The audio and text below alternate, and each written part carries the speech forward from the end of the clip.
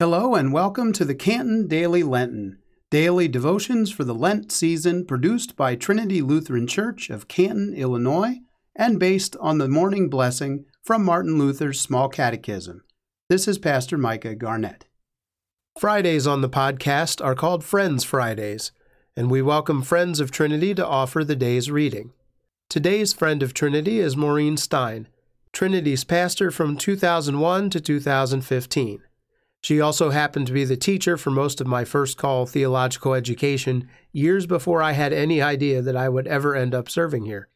After her time with Trinity, Pastor Maureen served as an assistant to Bishop John Roth in our synod office. Let us begin today's devotion by calling upon the name of the Holy Trinity. God the Father, Son, and Holy Spirit, watch over me. Amen.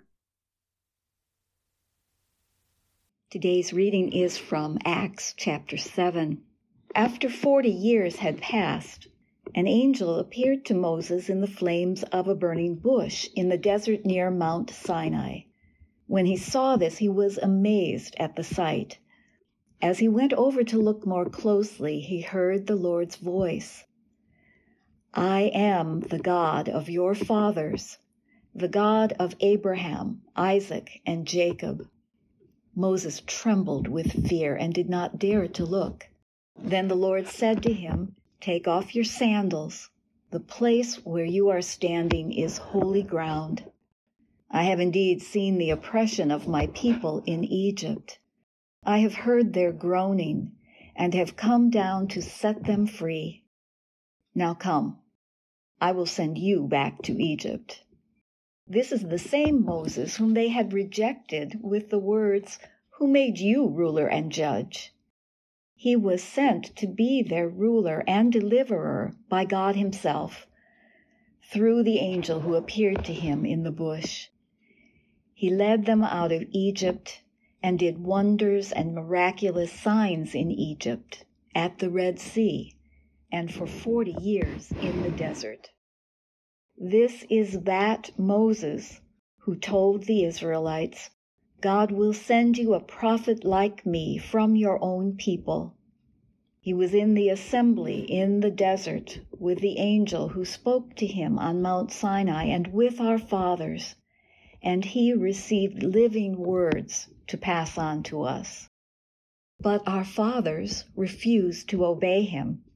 Instead, they rejected him, and in their hearts turned back to Egypt. They told Aaron, "Make us gods who will go before us. As for this fellow, Moses, who led us out of Egypt, we don't know what has happened to him." The word of the Lord. Thanks be to God.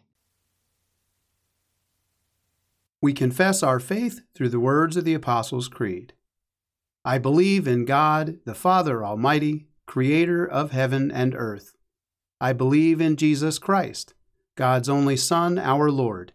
He was conceived by the power of the Holy Spirit and born of the Virgin Mary.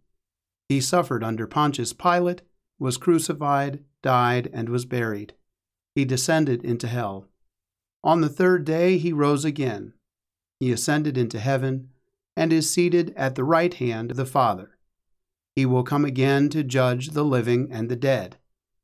I believe in the Holy Spirit, the Holy Catholic Church, the communion of saints, the forgiveness of sins, the resurrection of the body, and the life everlasting. Amen. We pray as our Savior taught us. Our Father, who art in heaven, hallowed be thy name. Thy kingdom come, thy will be done, on earth as it is in heaven. Give us today our daily bread, and forgive us our trespasses, as we forgive those who trespass against us. And lead us not into temptation, but deliver us from evil. For thine is the kingdom, and the power, and the glory, forever and ever.